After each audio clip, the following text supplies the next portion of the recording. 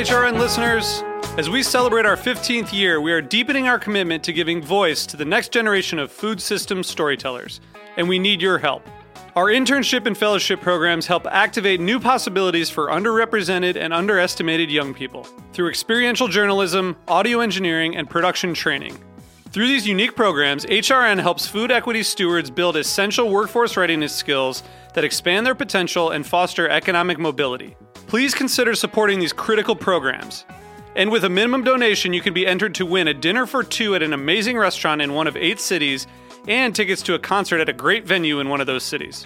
We have incredible partners across the country who have donated, as they also share our passion for helping to educate the next generation of food systems storytellers. Check out heritageradionetwork.org/15 to donate and enter to win today. That's heritageradionetwork.org/15 to donate and enter to win today.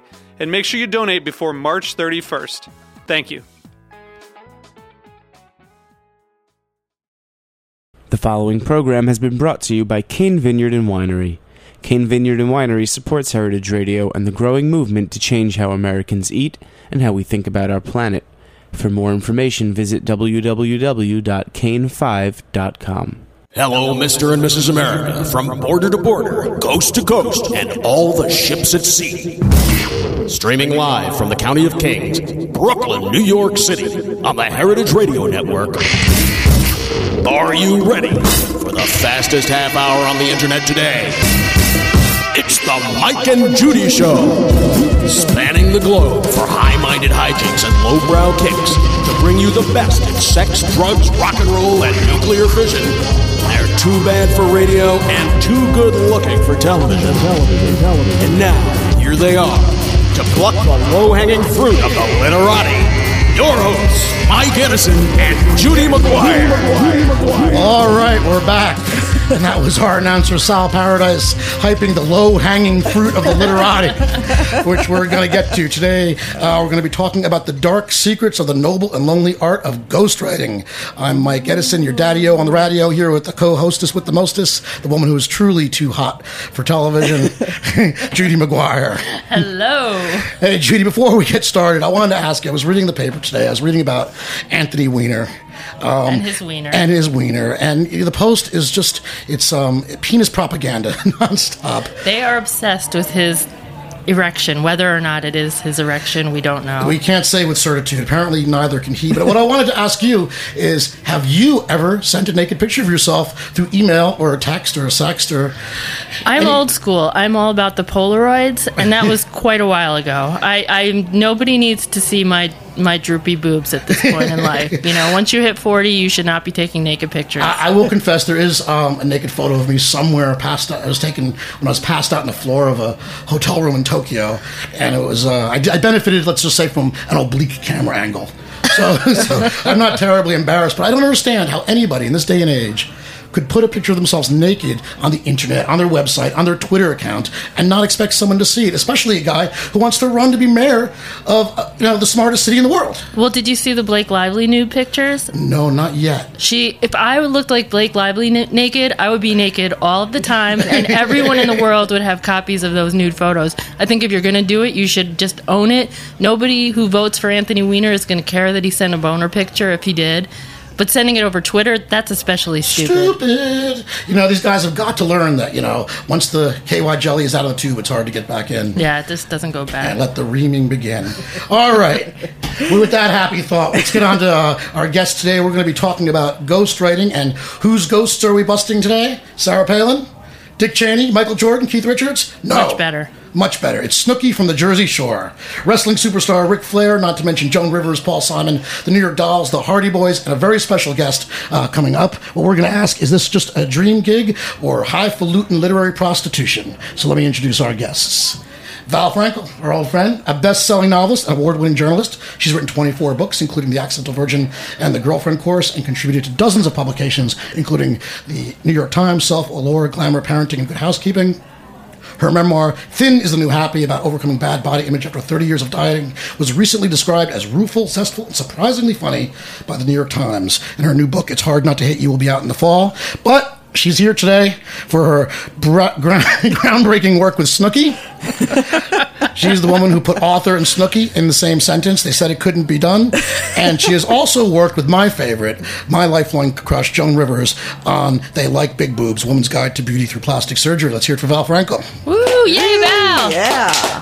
Also joining us is my old pal Keith Eliot Greenberg, a New York Times bestselling author and award-winning television producer.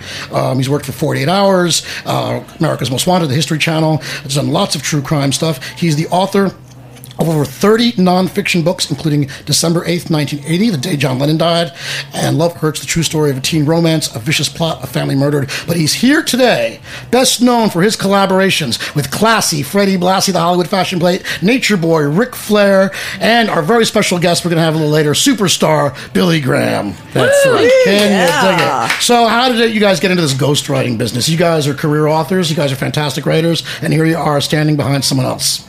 Well, I mean, you say, is this prostitution? What isn't prostitution? And, people need a voice, and sometimes they just need a person of our talents to help articulate that voice. Yeah, I mean, and a lot of the people who use ghostwriters are obviously talented, intelligent people. Like Joan Rivers has written her own books before. She just doesn't have the time to do it anymore. And so she has to hire someone to help, and there's no shame in that, I think, from her perspective. And from my perspective, I got to hang out with Joan Rivers for 6 months. So that's awesome. Come on, that's awesome. She gave me tons of QVC jewelry and makeup, and So what she critiqued my outfits. What does Joan look like up close? I tell you, well, no slam on Joan. The first time I saw her when I interviewed for the job, and she, first of all, she walked into the room with this sort of sparkly caftan on that was unzipped in the back, like down to her granny panties. And before I even kind of look at her face, which I was dying to see, she sort of came at me, from the rear view backing up, like beep, beep, beep, and said, "Can you zip me?" So, before I even met her, I was zipping up her caftan. Your hand was hovering near her butt. That's right. I saw her, 80-year-old pruny back, and then she turned around to face me, and I, reared back in horror. And was it indeed pruny, though? Her, it looked like old lady back. Really? Is she really 80, Joan? She's 70-something, 75. Wow. Because, I'm thinking that maybe I could use like an internet sex tape of some sort to help publicize my next book, and I've been keeping her on the short list, but maybe it's time I moved on. You'd get the mature audience. There's a fetish for everything. That's true. What do you guys find about? Okay, Joan credited you, right? She totally did. She was totally generous. There was never any question that it was a book about plastic surgery, a nonfiction guide to what we called her favorite hobby. And obviously she's not going to do that reporting. No, and interview 10 plastic surgeons and do the internet research and look at the videos of what actually happens when she's out cold. And so she wasn't going to say, "Oh yeah, I spent a year reporting plastic surgery." So she gave me credit as a reporter. What about the Snooki book? You weren't credited, but it wasn't a big secret either. Well, I thought if anybody was going to blow the lid off celebrity novel ghostwriting, it would be Snooki. Because honestly, who on earth would believe that she could sit in front of a computer for more than 3 minutes? I mean, there was a great scene in Jersey Shore season 2 or 3 where she actually did sit in front of a computer to type a note. And she misspelled like every word. She didn't know how to type. Her grammar, please. And she's only read apparently 2 books, if that's even true. Exactly. Which is including nothing. her own, I hope. Sarah Palin has written many more books than she's ever going to read in this lifetime. Right. Yeah. And her ghostwriter is well known too. Right. What's her name? Lynn Spear, I think, or Lynn Shearer. And she was right. Shearer. And she had worked on like Christian books and Right. these sort of like hardcore right wing sort of. She books has before. her niche. Yes, her niche. And Keith, how did you get into writing for wrestlers? Another race not known for their literary prowess. Well, that's not exactly true, because if you listen to old-time wrestling promos, a lot of the wrestlers were rather articulate, and superstar Billy Graham, who'll be here in a moment, was one of the most articulate of all. I think he said something, he said, "I feel good and I look even better." And he said there was something else, and he said like a cashmere sweater. So he could really turn a phrase. How much time did you spend with him? Well, superstar Billy Graham, I was fortunate enough to spend months with, and that was a guy I really looked up to. He was a great promo man, and he was the prototype for both Hulk Hogan and Jesse the Body Ventura, the bleach blonde, bronze, the Adonis.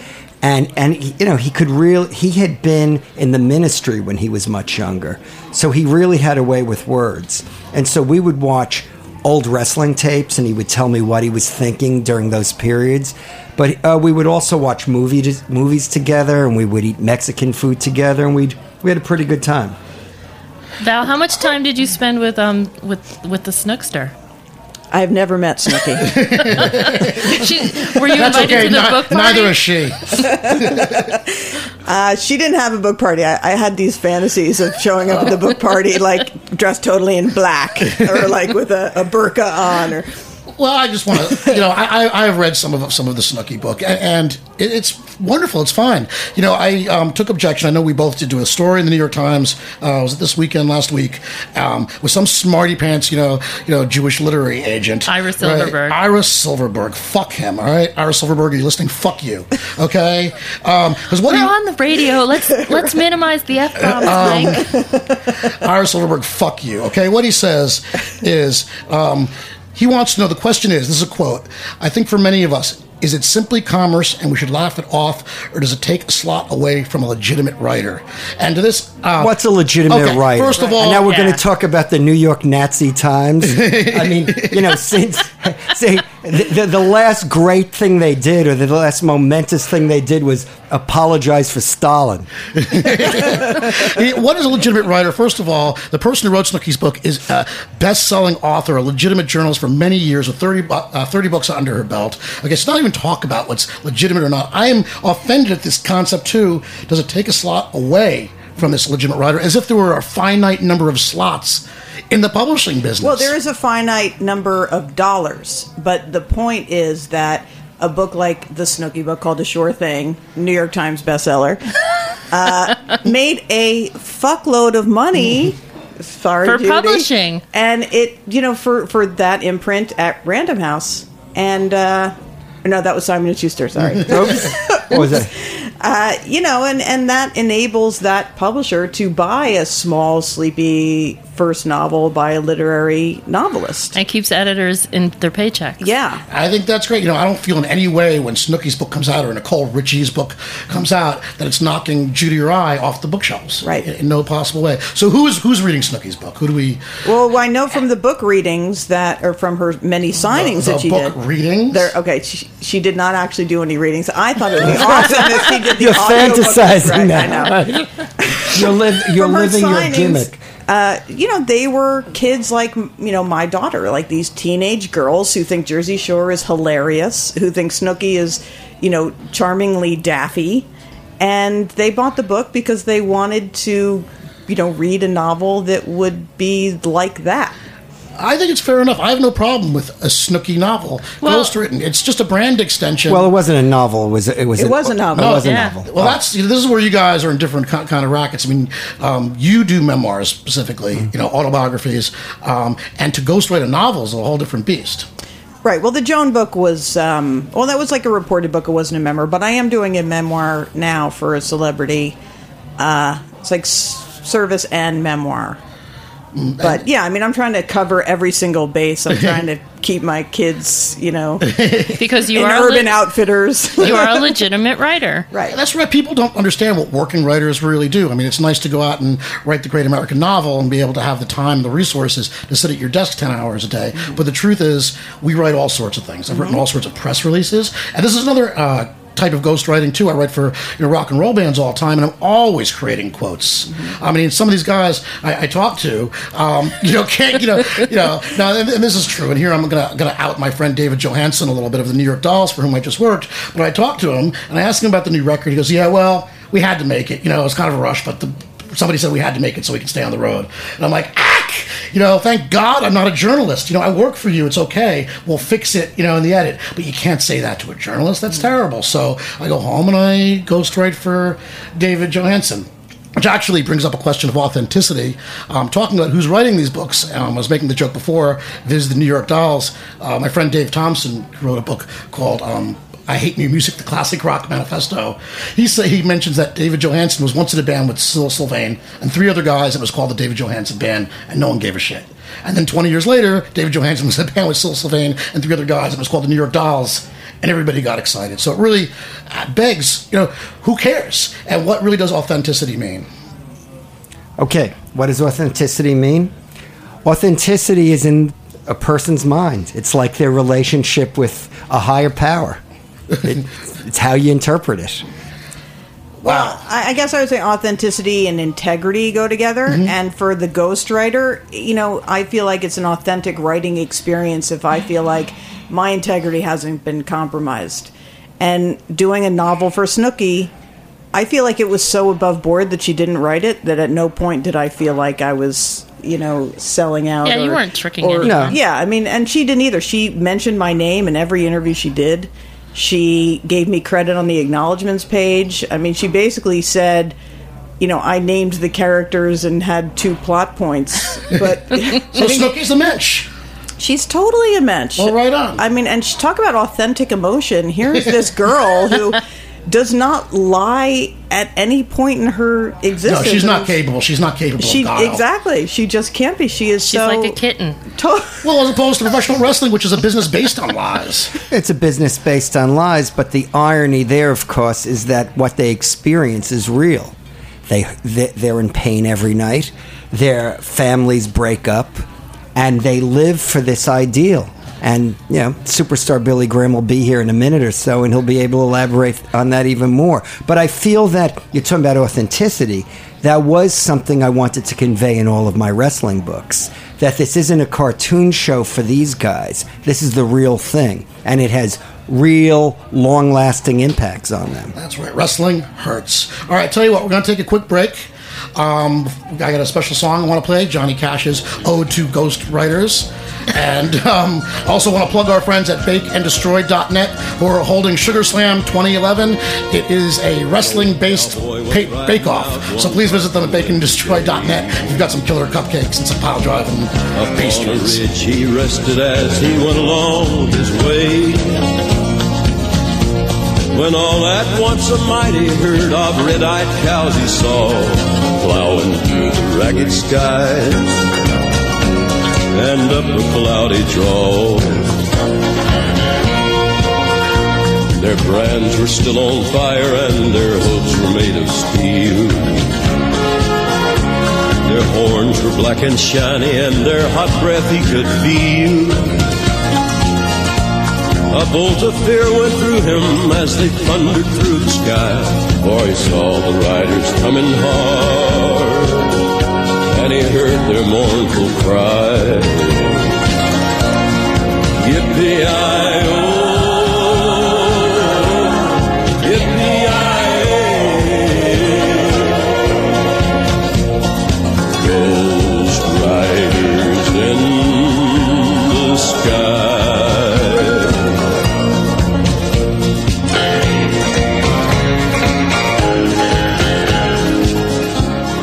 All right, here we are back on the Mike and Judy Show on the Heritage Radio Network, being broadcast live from Roberta's Pizzeria in Bushwick. Wow, that's scary. But I have a feeling... Is that a ghost? I have a feeling it may be the greatest champion in WWF history. The woman's pet and the man's regret. The man with the power, too sweet to be sour. What you see is what you get, and what you don't see is better yet. Are you there, superstar? I'm here. All right, superstar Billy Graham. Hello. All right. Yay. All right. And Billy, the reason we have you here today is we're talking about the art of ghostwriting or co-authoring. And I'd say my experience co-authoring your book probably was my most fulfilling professional endeavor ever. Billy, are you there? Yeah. Are you in church?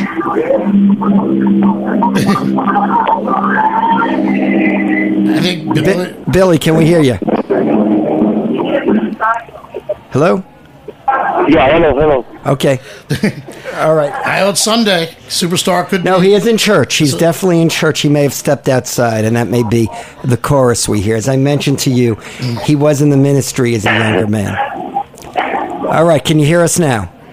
Yeah, very, very good. I can hear you very good. Okay, and as I said before, where the topic here is ghostwriting, and I feel that co-authoring your book was probably my most fulfilling professional experience.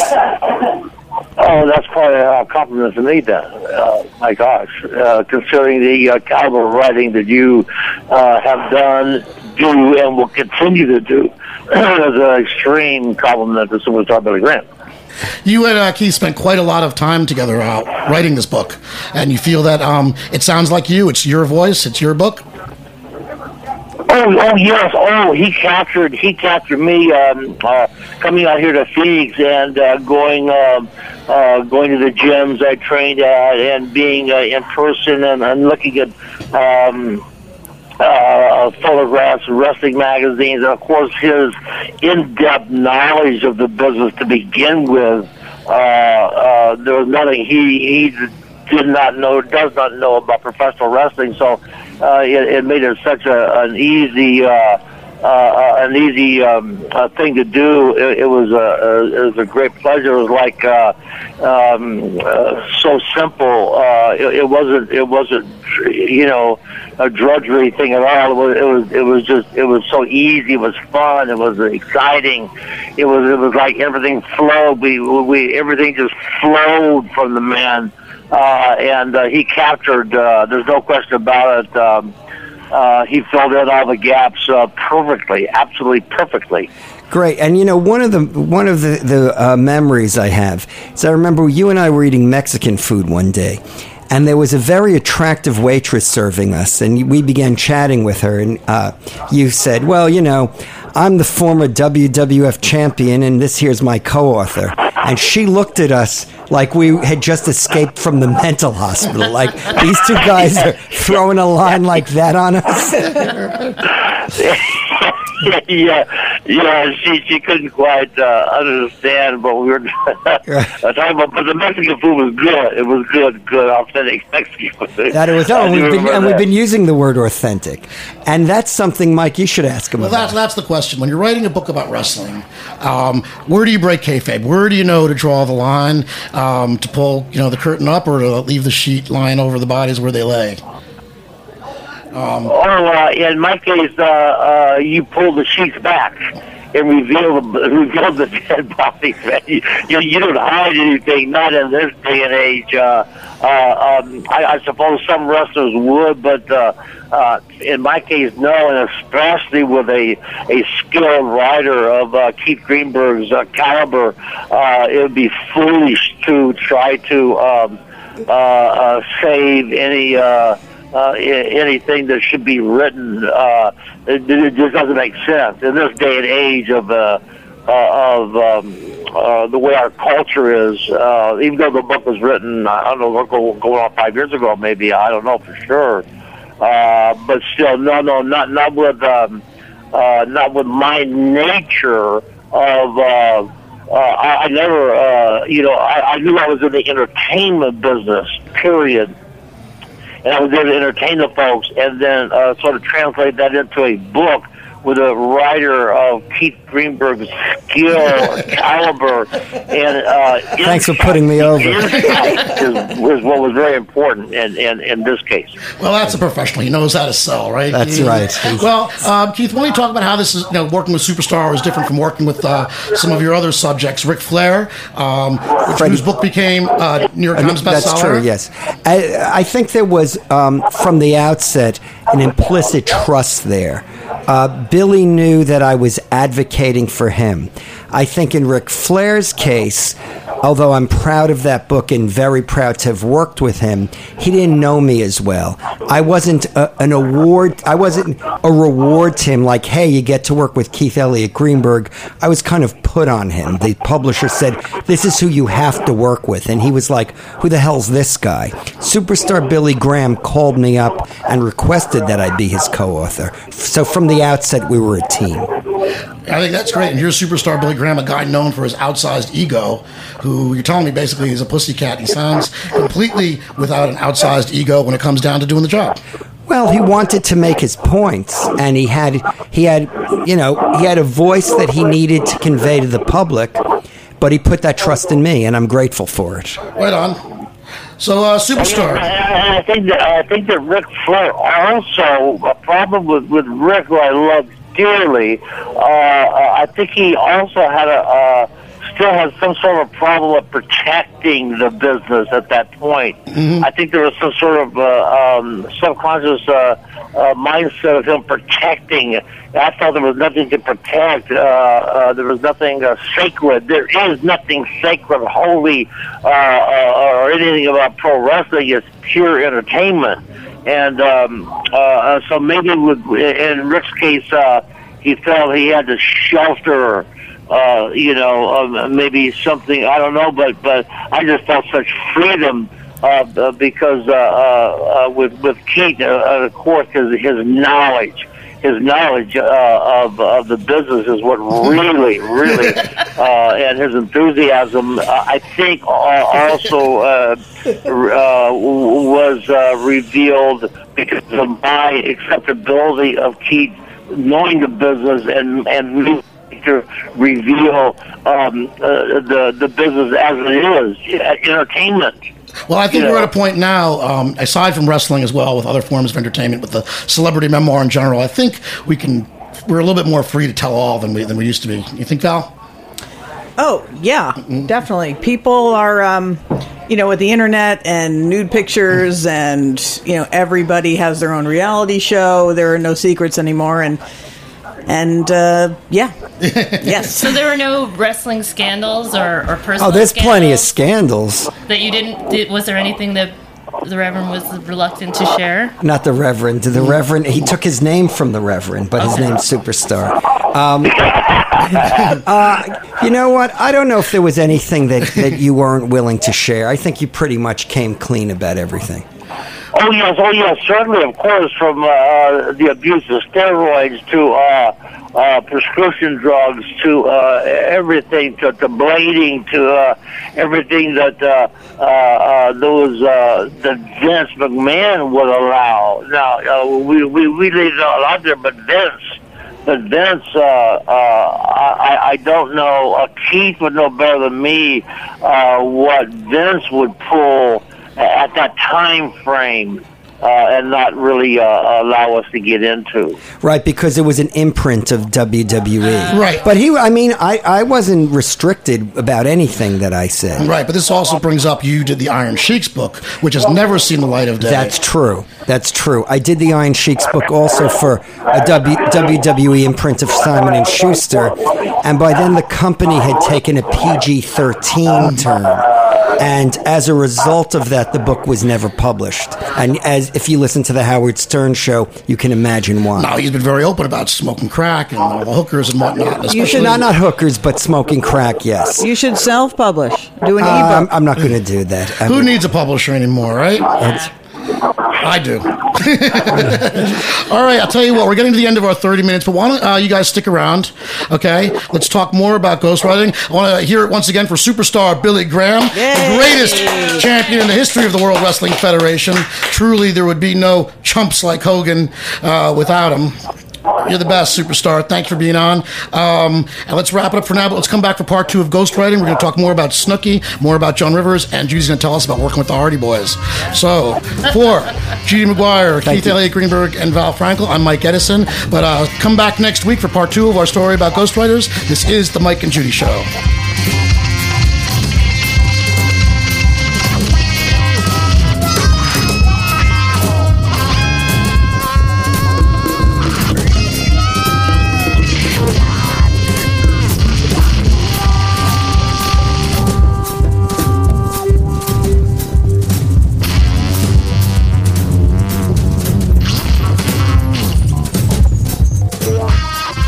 Thanks for listening to this program on the Heritage Radio Network. You can find all of our archived programs on heritageradionetwork.com, as well as a schedule of upcoming live shows. You can also podcast all of our programs on iTunes by searching Heritage Radio Network in the iTunes Store. You can find us on Facebook and follow us on Twitter for up-to-date news and information. Thanks for listening.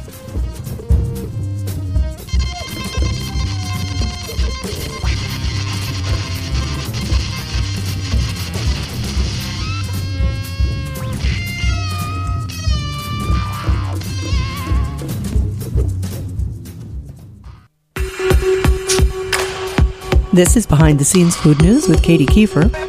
All of the trade papers are just buzzing with the information that Mark Zuckerberg, the founder of Facebook, has decided that he is only going to eat food that he himself has killed, as in proteins. So thus far, he's killed a goat, a pig, a chicken, and some fish. But he's going to start hunting, he says, so that he can, basically be more mindful of what he is putting in his mouth and into his body. And to quote a CNN Money article, he says, "This year, my personal challenge is around being thankful for the food I have to eat. I think many people forget that a living being has to die for you to eat meat. So my goal revolves around not letting myself forget that and being thankful for what I have.